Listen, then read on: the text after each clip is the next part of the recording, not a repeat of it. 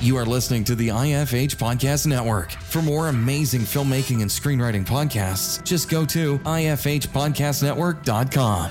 Welcome to the Bulletproof Screenwriting Podcast, episode number 280. The Cavalry is not coming. Mark Duplass. Broadcasting from a dark, windowless room in Hollywood when we really should be working on that next draft. It's the Bulletproof Screenwriting Podcast, showing you the craft and business of screenwriting while teaching you how to make your screenplay bulletproof. And here's your host, Alex Ferrari. Welcome to another episode of the Bulletproof Screenwriting Podcast. I am your humble host, Alex Ferrari. Now, today's show is sponsored by Bulletproof Script Coverage. Now, unlike other script coverage services, Bulletproof Script Coverage actually focuses on the kind of project you are and the goals of the project you are. So we actually break it down by three categories: micro budget, indie film market, and studio film. There's no reason to get coverage from a reader that's used to reading tentpole movies when your movie is going to be done for $100,000. And we wanted to focus on that at Bulletproof Script Coverage. Our readers have worked with Marvel Studios, CAA, WME, NBC, HBO, Disney, Scott Free, Warner Brothers, The Blacklist, and many, many more. So if you need your screenplay or TV script covered by professional readers, head on over to covermyscreenplay.com. Now, how many filmmakers out there want to learn how to direct epic action on a budget? I teamed up with veteran film director and best-selling author Gil Beckman to teach a 3-day directing video series on how to direct epic action on a budget. If you want access to this free masterclass, just head over to indiefilmhustle.com/free. Well, guys, today on the show, we have writer-director Katie Aselton.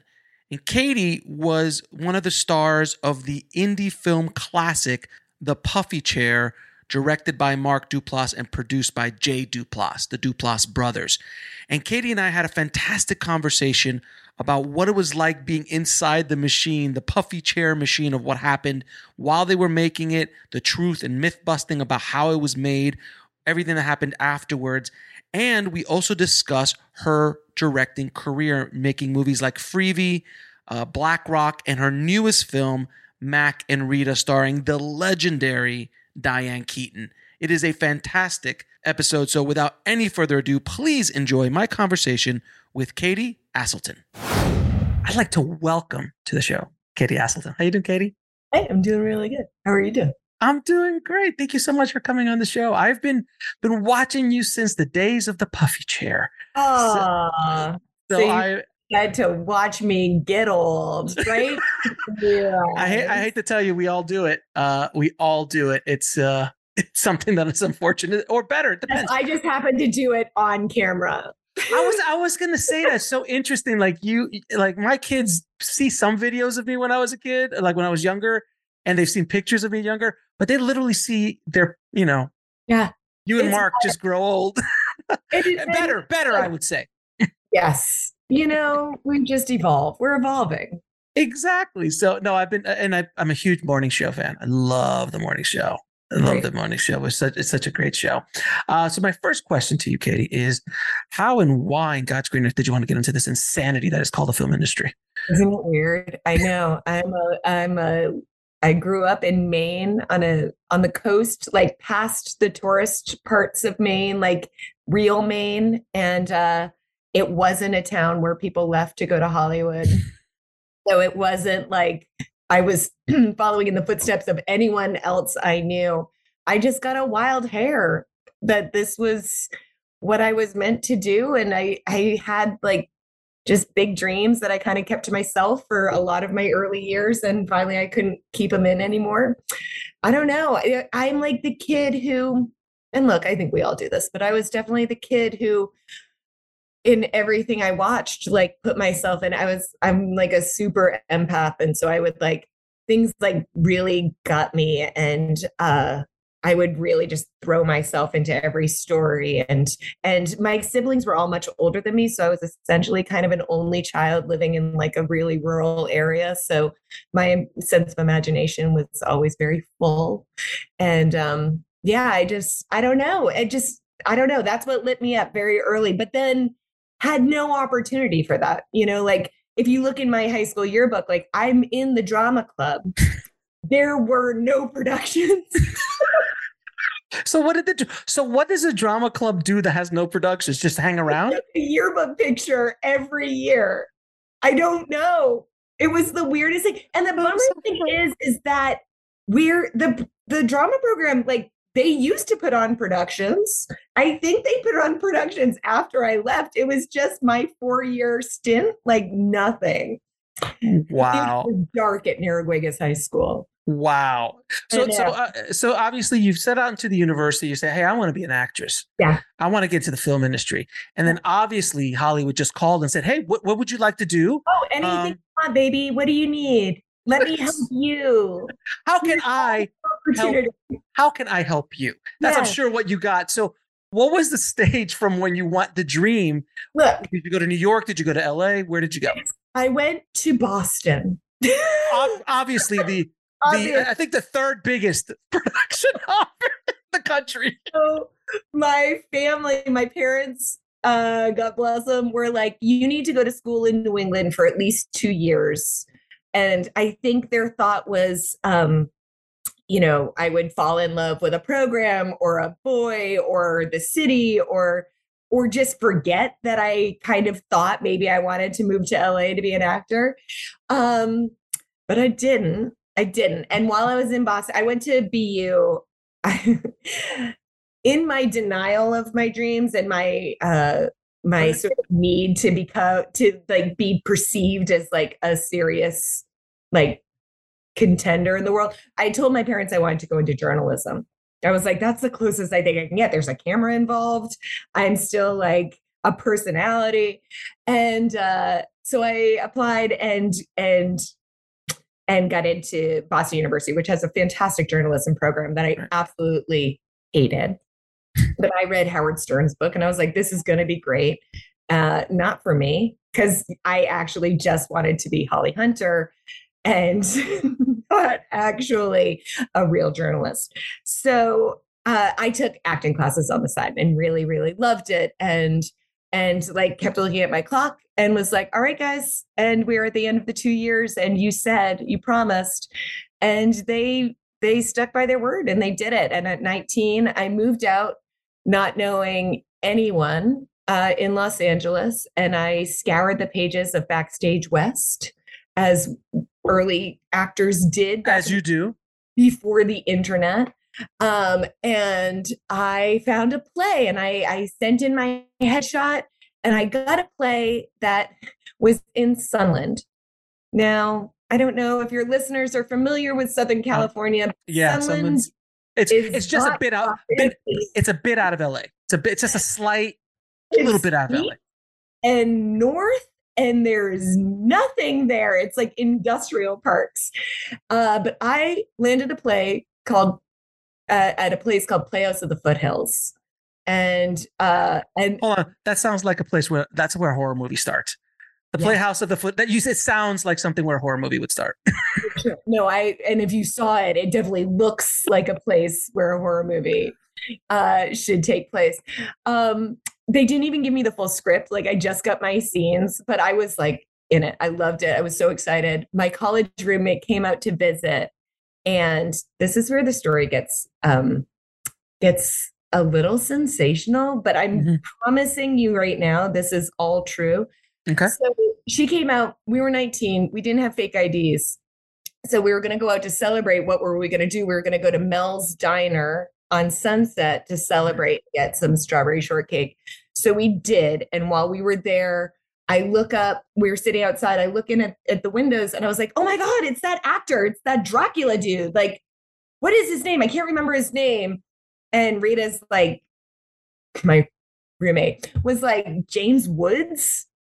And I was like, yeah, it's James Woods. Dracula, dude. He never played Dracula. Did he? Didn't he? I don't know. That's how it went Okay, fair enough. I think he did. We'll have to look it up. I'm not sure if James Woods played Dracula. In my head at 19, I was like, he played Dracula. I think he did. Anyhow, I was like, I don't know, but he's looking at us and I think he's going to come over and talk to us. And she was like, no, what does he want? He doesn't want to talk to us. And I was like, I don't know, but he's walking to the table right now. And he was like, hey, are you an actor? And I was like, yeah, no, I'm trying to be. We'll be right back after a word from our sponsor. And now back to the show. And he was like, well, my name's Jimmy. My friend here's a manager and he thinks you have a good look. And through that manager, I ended up getting my first agent. And that is how my career was born. So you were discovered. You were discovered in Mel's Diner. Is that the truth? Diner. Yeah, like it was 1949. Like I was, yeah. That's amazing. That's an amazing origin story. Why an ultimate scumbag? But hey, welcome to Hollywood. Listen, you just gotta find ways to just make those stories work for you. So then, all right. So now you have an agent, you have a manager, and then how did you get involved with this very big budget film, Puffy Chair? It was at least $100 million, if I'm not mistaken. Oh yes, it was. I mean, all the financing for that movie came from Mark's parents. What was it? By the way, what was the official budget of that film? Because there's a lot of myth about that film. Do you remember? Now we can say I think it was like 20,000. Yeah, something like that, right? Yeah, that's what it sounds really like. Yeah. Low, but it's so much more than the budget of my first film, The Freebie, which was 10,000. So you have one up on Mark on that. I do. But so there I spent a couple of years in LA, like really like putting myself out there, auditioning, getting some crap roles that I really wasn't great in and didn't love, but I knew I loved doing it. So it was at that point, a couple of years in, that I was like, I'm actually going to go to theater school. I had started dating Mark already. Mark was in an indie rock band at the time. And really quickly for everyone listening, because just in case they don't know, you're married to Mark Duplass, who is the director of Puffy Chair and many other independent films. The Duplass brothers. Yes, and half of the Duplass brothers as well, Jay and Mark. So yeah, just so everybody knows who because we just keep saying Mark, like you and I know who it is. Like everyone knows? I think anyone who's listening to your podcast is going to they know. No, but just in case. Your listeners. So we had been dating. He was an indie rock guy, not a filmmaker, not in movies at all. And while we were dating, they did their short movie, This Is John. Mm-hmm. And then after that, while I was in school in New York, we did the short Scrapple. And that went to Sundance. Both of those went to Sundance. And so then the day after I finished my theater school program, we went into production on the Puffy Chair. And the rest, as they say, is history. So I have to ask you, because, during that time, I mean, there was obviously that film movement that, which I know a lot of the filmmakers in that world don't like to use the word mumblecore, but because it was coined by some journalists, but for lack of a better term. Ew. I'm sorry? Gross journalist. Exactly. So, but during that time, there was a group of filmmakers doing this kind of style of filmmaking. Yeah. And looking back at those kind of films, you were Puffy Chair and Mark and Jay and Lynn Shelton and all that, they were just such huge inspirations for me for my first feature that I did in, I don't know, a few years ago. But the thing that was interesting about that movement of filmmaking, it was just very run and gun. It was shot with video cameras. I have to ask you, because you had been at least in productions at this point as an actress. So you're on the set of Puffy Chair. What do you think as an actress going, is this going to work? Like there's no lighting. It's like kind of like raw. It's like, what did you think about that? It was really interesting because, in the early years in our relationship, Mark would see me in LA with my friends who were all actors who were out of work. And he's like, I don't understand why you guys just don't grab a camera and make something. And I was like, oh, babe, that's cute. Like, that's not how it's done. Okay. Like you need a studio, you need a trailer, you need, it was like just an idea, because that is what we were told was always just how it was done. And it's because it had to be that way back in the days when you were shooting film. Right. But right around this time is where everything started to change with technology, and things became so much more accessible and affordable. And I mean, God, you look back at some of those early mumblecore movies and they're garbage. They look so bad. Some of Joe Swansburg stuff, I look back, I'm like, how did that get released? I know, but at the time, like no one cared because you were getting cameras in the hands of young artists. And so It was so exciting to hear and see young voices at work. And so it was, I mean, yes, there were definitely moments on Puffy Chair and Scrabble and Mrs. John where I was like, this is like never gonna fly. But also there's something so incredibly freeing in like, first off, not kind of knowing the rules that you don't even know you're breaking, right? So there's that whole idea of like, know the rules before you break them or not, or just go from the gut and make a piece of art that you're excited about with people you love. And by the way, for anyone looking to go do this, you absolutely should, because even if it fails and doesn't go anywhere, you learn so much. So as long as you're not, bleeding money doing it, you should absolutely be getting out there with your friends with a camera and going and making some fun stuff. And the technology today is so much more advanced than what was going on. You're shooting mini DV. I mean, I shot my first film on mini DV, DVX 100A, if you want to geek out a little bit. Panasonic. I want to say that might have been what we did Puffy Chair on. Yeah, it was the first time you could get a film look out of a real. And that is like very loose. But at the time, I film look. But at the time, it was a 24p camera. It looked gorgeous for its day, because all you had is like the 30. You had video cameras comparatively, so it's like it's Beta, Canon, or oh my god, it looks like film. So but there was like with Puffy Chair, no lights. We had no crew. We had one guy who did sound and like would occasionally hold a sheet up over like harsh light. It was all we had. You just run and gunned it. So that was the thing, because I always wanted to ask actresses and actors who were in those early movies, like, before it was a thing and you were there at the beginning of it, you had to go like this. Am I wasting my time? Am I just doing this because I love Mark? Like, but I'll also say like, but you have those moments in there where you're like, oh, it feels really good. It's raw. It was raw. It was, and there were some moments in the Puffy Chair that I still look back on and like, actors talk about like, oh, it's in the flow, but like you have those moments and you're like, that was one of the more authentic moments I've ever had as an actor. Yeah, and it's really interesting to go back and look at those films, because there is this kind of kinetic, raw energy to them, and even though they're technically not sound at all, they look terrible, but their hearts are so pure, and that's right. And it completely goes through, and it is pretty remarkable. And of course, you named it something so marketable like the Puffy Chair, which when you want to know what a movie is about just by hearing the title. It's about a puffy chair.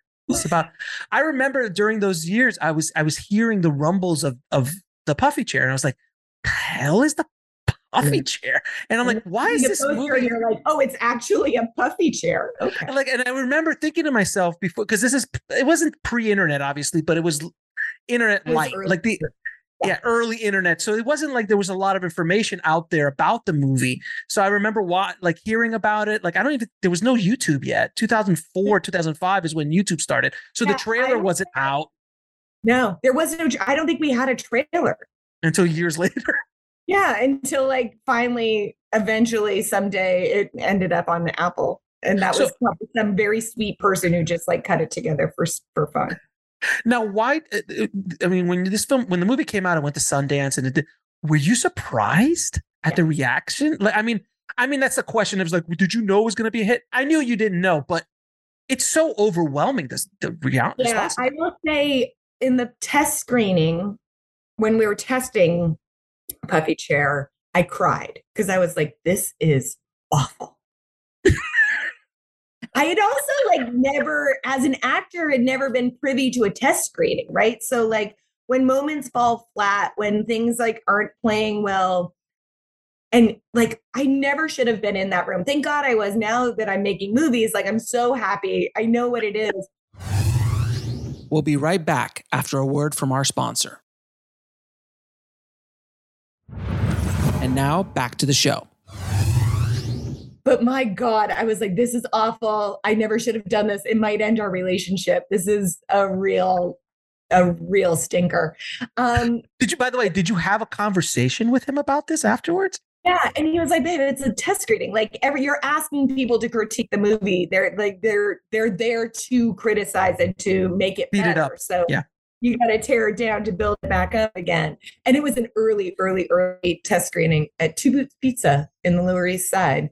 And I can imagine, I'm assuming technically it was very technically sound. I'm sure it sounded and looked amazing. The color grading alone was fantastic. But then what I will say is that experience to the next time I saw it, because then I said I would refuse to watch any more cuts of the movie until it was done. The next time I saw it was when it premiered at the library at Sundance, and it played to a full theater. And when that Death Cab for Cutie song comes on and the van is pulling through the tunnel, I just like had this moment where everything just froze. And I was like, oh, I think this might work. Like, you could feel the energy in the room. But the interesting thing about that screening was that I had never seen Puffy Cheer as like a funny movie, because I was like pouring my heart into it, and it was about heartache, and you're watching this couple fall apart. And as at some point in the movie, I think it's in the hotel scene, maybe I haven't seen this movie in 100 years, but I think it's in the hotel room where I'm like, I'm having a complete emotional breakdown and I'm sobbing and I'm like, give me a number. I just want to know. And like the whole audience laughs. And I was like, wait a second. I was like, oh, it is funny, because there's nothing else. As an audience member, you're so uncomfortable and you can relate so much and you connect. And it was in that moment, I was like, oh, I get it. And I also get what I can do. And I get like that particular type of humor of like really dissecting like human discomfort. Like that something clicked in me. It was really amazing. And then like everything changed after that. I got signed by, at the time it was William Morris, and like on stage at the premiere, and we moved right out to Los Angeles from there, and we've been here ever since Puffy Cheer premiered. So then from that point on, your career kind of took off. Oh yeah, it was so easy. After that, it was just everything happened. Everything when they backed up the money in every television show and in every movie, it's like hard to figure out like when to take a break, because I'm just always working. So when they pulled up the money truck and did they back up into the front yard? It's like all beep beep, dump it in. Yeah, no. It's funny. It didn't work that way. It never does. It never does. Even for Mark and Jay, they had to hustle. You got to really work at it and still bust your ass and find who you are as an artist and decide what kind of artist you want to be. And then I don't know. That's like all part of it. Right. So when you made your first feature, The Freebie, which when I was watching, I was like, oh, this is obviously taking a cue from Puffy Chair, arguably much more sound technically, I have to say. If I'm gonna call it out, Mark will be the first one to tell you that I lean into cinema a little bit more than he does. He's like, I don't give a shit. I just give me a performance. That's all I care about. I literally don't care what's in the frame. It doesn't matter. Yeah, I'm like, I kind of want it to look pretty. Exactly. So when I was watching, I'm like, definitely there's an inspiration from that core, the mumblecore movement, but it's definitely a little bit more cinematic. But I was watching scenes. I was like, oh, there's no lights here. Like this is all natural. This is all natural. It's and then you had Dax Shepard in as your co-star, who's absolutely wonderful. And I mean, he was in 2010. It was pre-Parenthood. Yeah, so he wasn't Dax Shepard yet. He was known. No, he was without a paddle, Dax Shepard. Oh, punked. And punked Dax Shepard. He was there.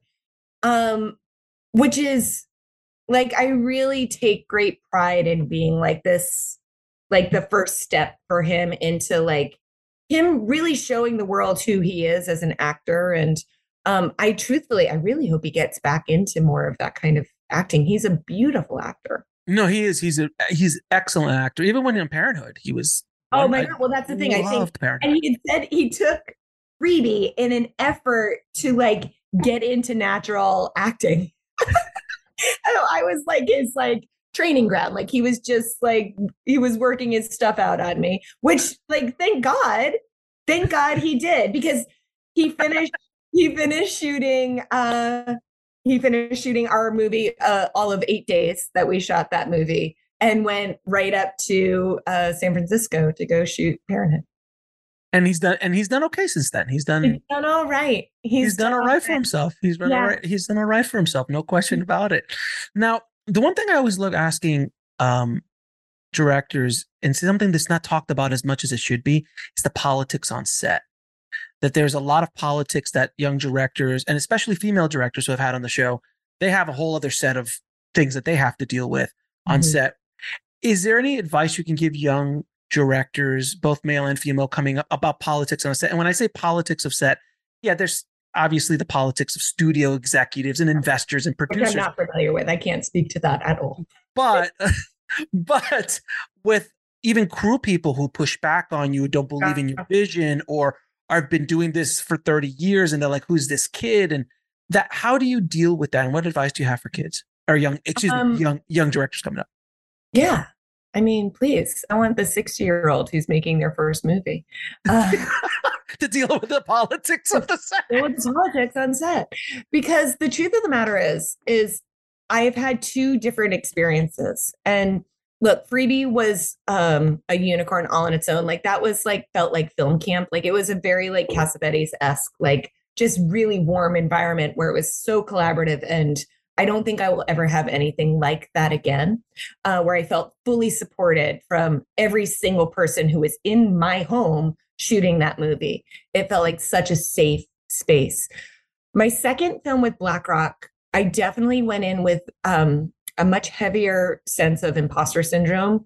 And I think I wrongly so balanced that out with like a strong persona of like, no one's going to push me around. And I didn't treat people, I think, the way I want to treat people moving through this world. Like I very much regret the way I handled situations. And I think part of it came from insecurity and part of it came from stress. And we were under so many, like the physical elements of that movie were so hard. We were freezing cold and wet and bug bitten and, over budget, and all of those things, I think, led to me not being the leader that I really wanted to be. And then with Mack and Rita, I went into that having really spent 10 years since BlackRock sitting with that and thinking about the kind of director I want to be and the way I want to lead a set. And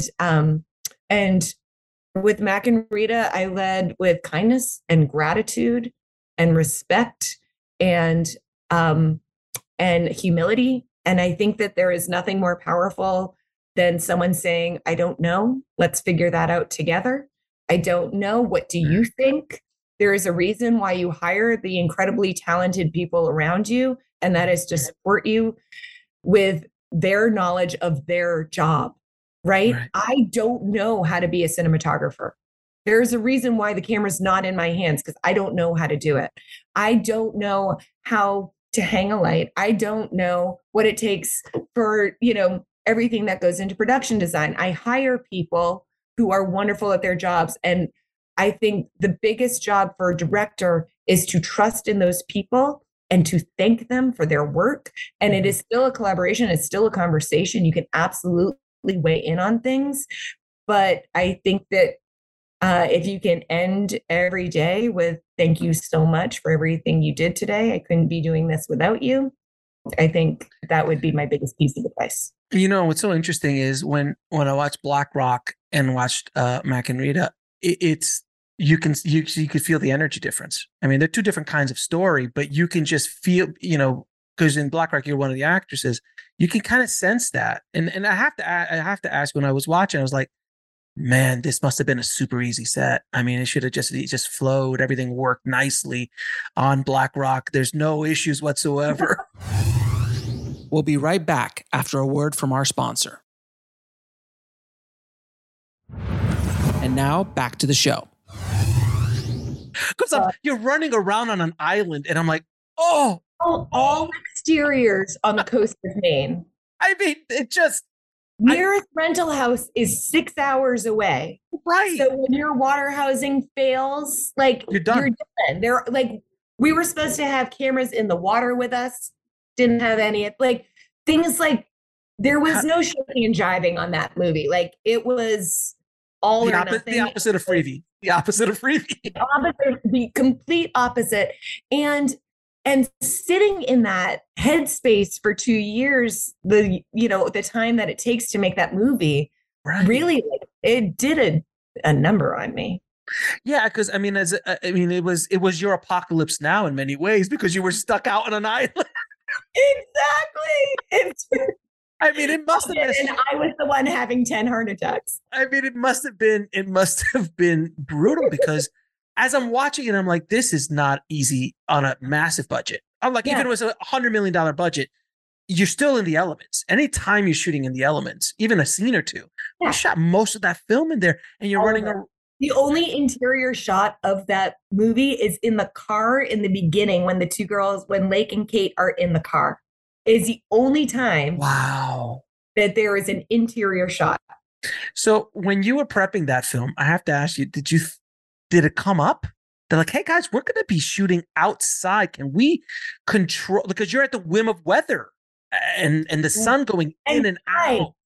Tides. Tides. That's what we never considered. Fucking tides that go in and out twice a day.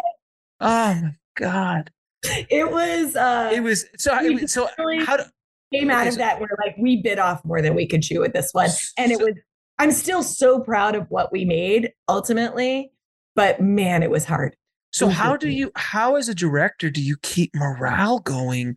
And by the way, you have the added bonus of being an actress in the film that you're directing in this insanity. So I can imagine. I think I misstepped. Is I focused the most on morale of the cast. And I did not, because we were also in two separate camps. Like the crew was all held up in one house, and the cast and the Adela Romansky and I were in another house. And so I was like, so above the line, below the line. Like, I need to keep the actors happy, not realizing that the crew was like ready to mutiny. They were going to. So that is if everyone listening, if you can at all help it, definitely don't separate above the line and below the line on an independent film.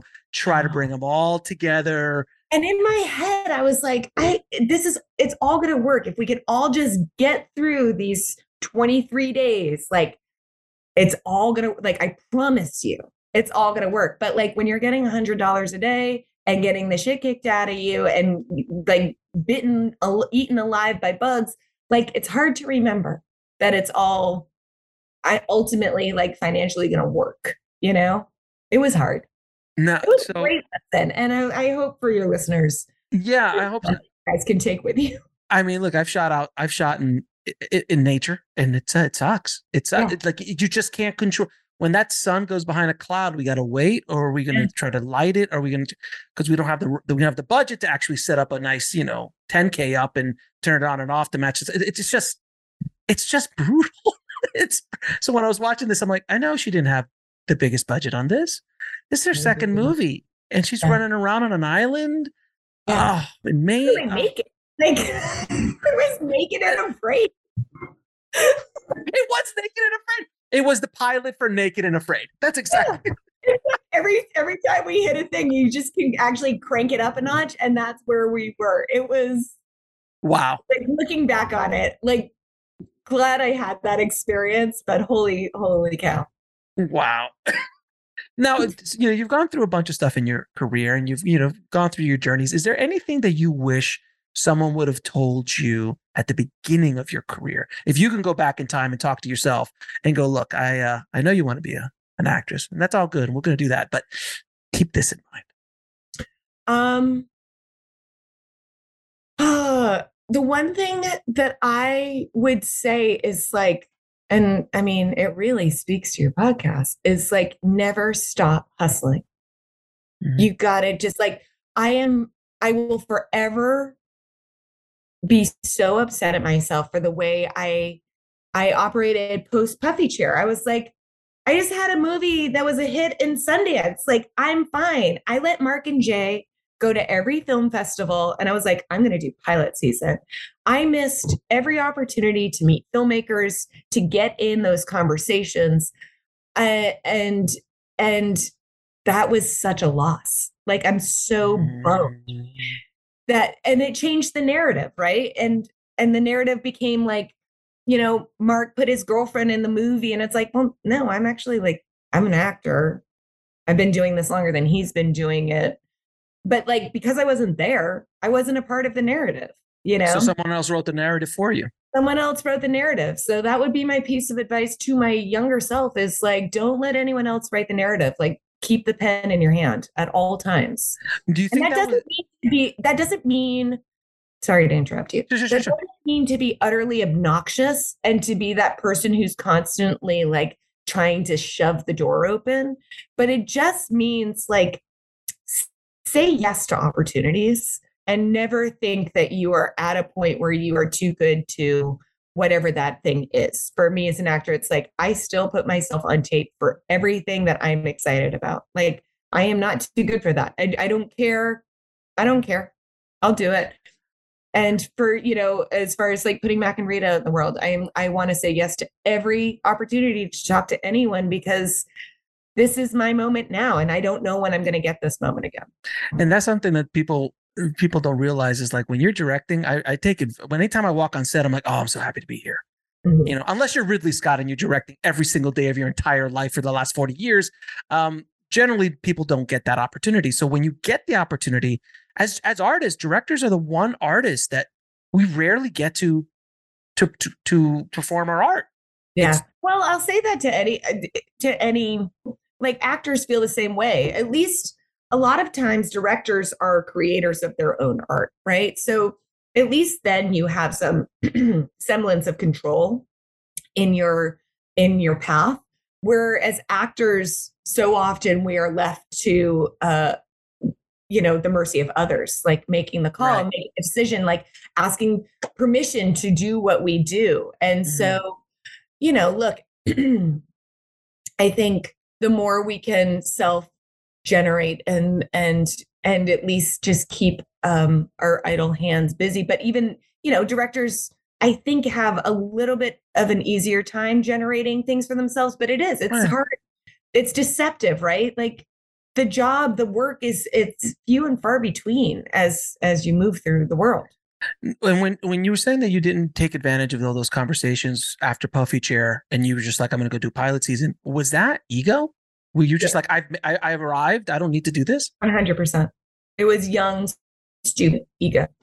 And not really understanding the business that well. I mean, I'm still the girl from Maine who, like, I wasn't raised in this. Like, I didn't have anyone really guiding me to tell me, this is like, Mark and Jay and I sort of came, and, my previous group of friends in Los Angeles were all living very different lives, and they didn't understand the Sundance of it all. Right. They were like, that's so crazy. And in their minds, they were also like, she made it. Yeah. But like, Jeremy Sisto on a TV show doesn't understand like Katie Aselton in a Sundance movie. It's like just two very different worlds. And so I had no one to look to be like, what do you think I should do right now? There was no podcast back then to tell you. Oh my God. I would have killed for this podcast 10, 15 years ago. Could you imagine having all this information, having these kind of like really candid conversations? Totally. It would have been massive to be able to have this. It's so awesome to have something that just demystifies something that we grew up like putting on a pedestal, right? That it felt so unattainable. It felt so like, we grew up looking at directors like Spielberg and just being like, how does he do it? But like, what if he actually told us? I've had the pleasure of talking to some of these kind of gods, these like filmmaking gods. We'll be right back after a word from our sponsor. And now back to the show. I'm trying to get Steve on the show. I call him Steve because but I saw him one time. I had a meeting at DreamWorks and he just walked in the door and I was like, the only thing I could say is he looks exactly like Steven Spielberg. And I know that's so weird, but he looks like he had the vest. He had like I was like, well, no, you are absolutely Steven Spielberg. It's a uniform. It's the Steven Spielberg uniform. Yeah. You know what? Can you imagine? And I've talked to so many people who've worked with Steven and had businesses with him and stuff. What's it like being someone like that in certain circles? I mean, he could walk around. He's so famous and he's such a known person around the world, but he's not Brad Pitt. Like he can go off. He looks just like Steven Spielberg. Right. So the point is, like, every time he walks into a room and there's a filmmaker in there, they all had the same reaction you did. Like, how do you, and I've talked to people like, how does he deal with it? He's like, he's just really nice, man. He's just really nice and pleasant. Kind human. I think there are people who are not quite so kind, but I think in this business, stop it. I know, it's shocking. Stop it. I know. Next, you're going to say there's egos in Hollywood. I know. I'm not the only one, it turns out, who has an ego. So I had the pleasure this morning to watch your new film, Mack and Rita, and I absolutely adored it. It's so much fun. And in the beginning of the movie, you guys shot in Palm Springs, and I just left LA. I moved to Austin about a year ago. Man. And right before I left, I went to Palm Springs for the first time. And that's where the devil lives. I don't know if you know that. The devil actually has a home in Palm Springs. It was 119 when I went. I've never been in 119. You're not meant to go in the summer months. I don't quite know what you were thinking. I went to Joshua Tree and then we're like, hey, we're close to Palm Springs. Let's just go check it out. But there's human beings walking the streets and not bursting into flames. So I felt like just yelling at them, like, what's wrong with you people? Like, don't you understand what's happening? They love themselves. So as I was watching those scenes that you shot, I was just like, when did they shoot this? Because it had to have been It was March. It was hot, but not as hot as it could have been. So we were in the 90s, hundreds? Yeah. It was probably like 90. And honestly, like, it was fine. We were okay. Okay, yeah. Because I was like, poor Diane Keaton. No one died. All right, so tell me about the movie. Tell me what the movie's about. The movie is really ultimately about being your truest form of yourself at any age, right? This is a really hard movie to give like a one-line synopsis to. So that's my one-liner, right? That's your pitch? That's your pitch? That's your elevator pitch? It's like, be your true self at any age. And the thing longer pitch. Okay, please tell us the longer pitch. Longer pitch is a story about a 30-year-old woman named Mack who finds herself living a very inauthentic life. She has friends who are all very hip, trendy, and with it, yet she connects more to the older women in her life. She was raised by her grandmother, and she really feels like she is a 70-year-old woman trapped in the body of a 30-year-old. So while on this wild bachelorette weekend in Palm Springs with her girlfriends, she is just dying to lay down and get away from it all. So she tucks herself into a side tent that has a regression pod in it. And she doesn't care that it's a regression pod. She's going to lay down.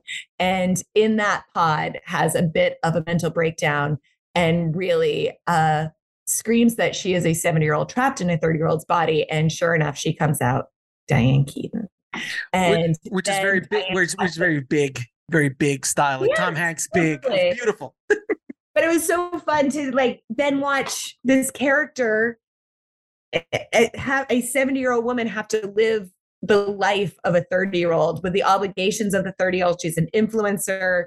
She's a writer. Like, she just still has to live that life. And it turns out, our girl Mack really confused age with wisdom. And the truth is, she didn't want to be old. She just wanted to be her. And how do we get back to ourselves? A much better pitch than the first one, I have to say. All right. It's so fun. It is. No, but it takes a minute to bring it out because, and just that Pilates scenes alone was brilliant. Oh man. I mean, that must have been. So you're working with this young upstart, Diane Keaton. What is it like introducing Diane Keaton to the world? Oh my God. I'm going to be so excited for people to see what she can do.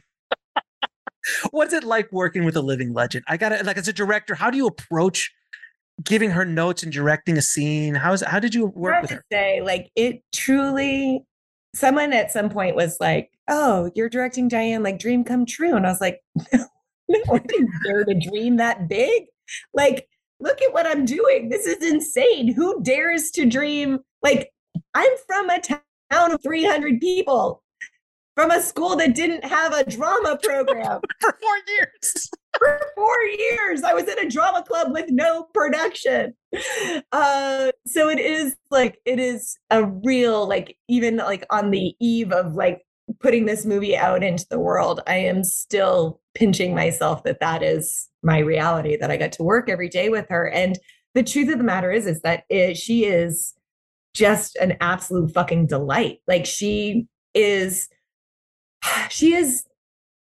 one of the reasons why she's so great in this movie is because she is hands down like the most authentic person you could ever possibly want to meet. The Diane that we have known and fallen in love with as audience members, like for decades, is exactly who she is. That is Diane. Those quirks, the idiosyncratic, like wild wackiness, the insecurities, the heart, like the humor, all of that is wrapped up in Diane, and it's all right there. She is like vulnerable and real and fun and self-effacing, and it's just like she is a true delight. And working with her I was really expecting, or prepared anyways.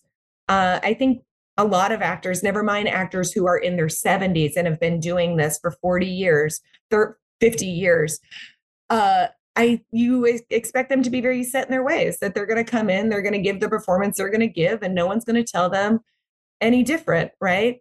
And Diane was not that at all. She was so open and like game and ready to play, and always wanted to do more physical comedy. And yeah, it was just, I am so grateful for what she brought every day. And I mean, just again, I'll go back to the Pilates scenes. I mean, it's absolutely brilliant what she did in that you could just see the mastery of timing and comedy, and how she's able to, like, she's a master of physical comedy. She really is. I know. And she doesn't get to do it, which is like crazy to me. I feel like I haven't seen her be this physical in a movie since like Baby. Oh God, geez, Baby. And I use Baby Boom as like a reference throughout this movie because I think it is a very underappreciated movie. It still 100% holds up. The story of Baby Boom is like it's almost more relevant now than it was then, post-pandemic. And are we going to work from home? And like, do we work to live or live to work? And like, who was the director of that again? Charles Shire. Oh, who is it? I think it's Charles Shire, wasn't it? It was. Yes, I think. Yeah, because I think I had him on the show. No, I didn't think I had him on the show, and I was asking him about this. Like, is it Charles? I think it was. Yes. Yeah. And he's a master. He was absolute. What she does physically in that movie, like her like freak out breakdown at the well when the well runs dry, the way she kisses Sam Shepard, like all of those were touch points for me in making this movie, and we talked a lot about it, and I just loved it. I love all of Diane's stuff, but I think what she did physically in Baby Boom was really like where we were looking to sort of land with Mack and Rita. And what was it? As a director, we always come up with that day that the whole world's coming down, crashing around us. And I know that you could argue that every day's that. But there's always that one day that has called 2022. Exactly. Was there a day that sticks out in your mind that the whole world was coming crashing down around you and you felt like, oh my God, how am I going to get through this? What was that and how did you overcome it? The day that we were shooting out at the beach, the big fire stuff. Yeah. Marie Claire Power Summit. Shooting, and all of a sudden, I'm so sorry. I think like the army is landing nearby. It's fine. It's all good. We'll be right back after a word from our sponsor. And now back to the show. We were shooting at the beach. We had this big fire stunt, and we're getting going, and it's a gorgeous day. I'm like so psyched. The weather's great. And all of a sudden, like as we're like gearing up for the fire stuff, like the wind starts to pick up. And LA ended up having like gale force winds that day. Oh my God. And you'll watch, like there's hair blowing everywhere. We ended up having to CGI like most of the fire. We could not get anything to frigging light. It was the most infuriating. Finally, Diane was just like, the second there's fire, I'm getting on stage. I was like, yes, you're going to just go and we're going to do it. And thankfully I had Nicole Byer there, who is like just a comedic genius. And I could just rely on her to like be clutch. Like you just need, in moments like that, you need people to deliver. And so we end up like barely pulling out that fire thing. We go to turn the cameras around so we can get her walking through the event. And the wind, I want to say it was like 40 miles an hour gale force wind, picks up all of the tents and get lifted like it's Wizard of Oz and get sent to fucking Malibu. Like they went so far, and we were just like, we got to call it. Like obviously we cannot shoot. We don't have a set anymore. God doesn't want you to shoot. It's basically God does not want us to finish this day. So we like go home and we're like, oh my God, what are we gonna do? What are we gonna do? So we're looking at the schedule, working out with the AD, and the only day that we can like fit in a half day reshoot is the day that we are shooting Diane coming out of the pod. Mm-hmm. The first time? Yeah, the first time. Diane's work hours are 12 hours portal to portal. Hair and makeup, all of that requires some time. 2 locations, Santa Monica to downtown. Oh. And a massive wardrobe change in between, and a hair change because she has the longer hair there, meant that I had 20 minutes to shoot Diane coming out of the pod. Wow. It was like only the most important. Basically the most important shot.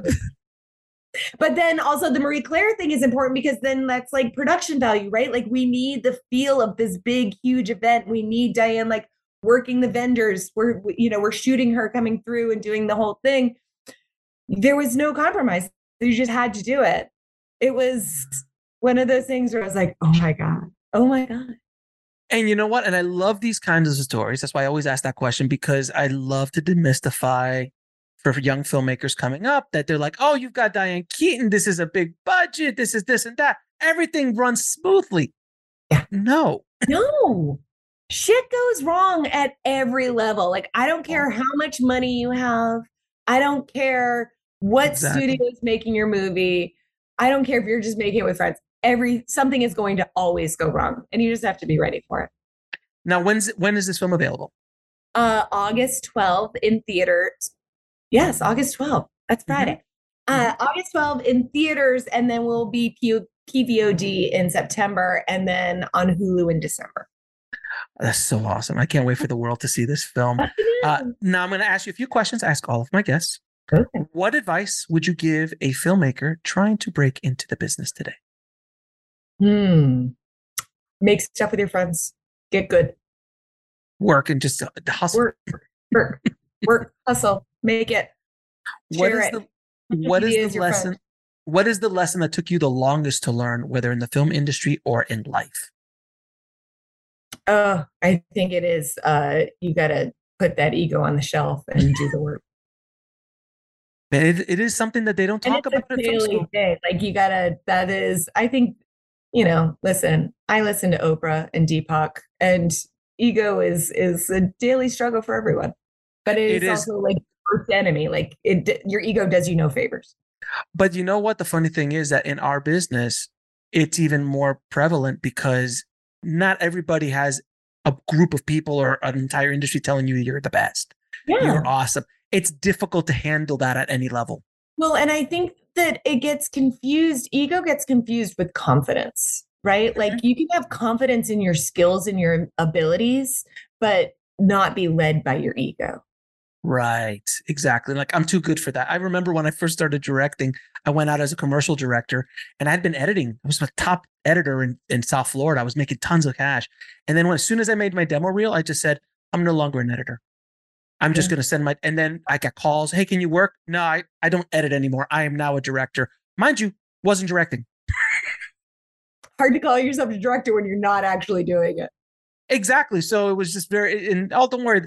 I always tell people, don't worry. The universe has a way of just slapping, just a little nudge here and there. Knocking your head just a little bit. And last question, 3 of your favorite films of all time. Tootsie. That's so brilliant. Oh, Big Lebowski. another brilliant one. And I will say Baby Boom. Very nice. Very nice. Yeah. Oh, I had one other question I forgot to ask you. What did you learn from your biggest failure? That there's always there's going to be a tomorrow. The world doesn't stop making movies. The world doesn't stop making TV shows. It doesn't end on the last project. The business keeps going, and no one gives as much shit about you as you do. Like no one cares.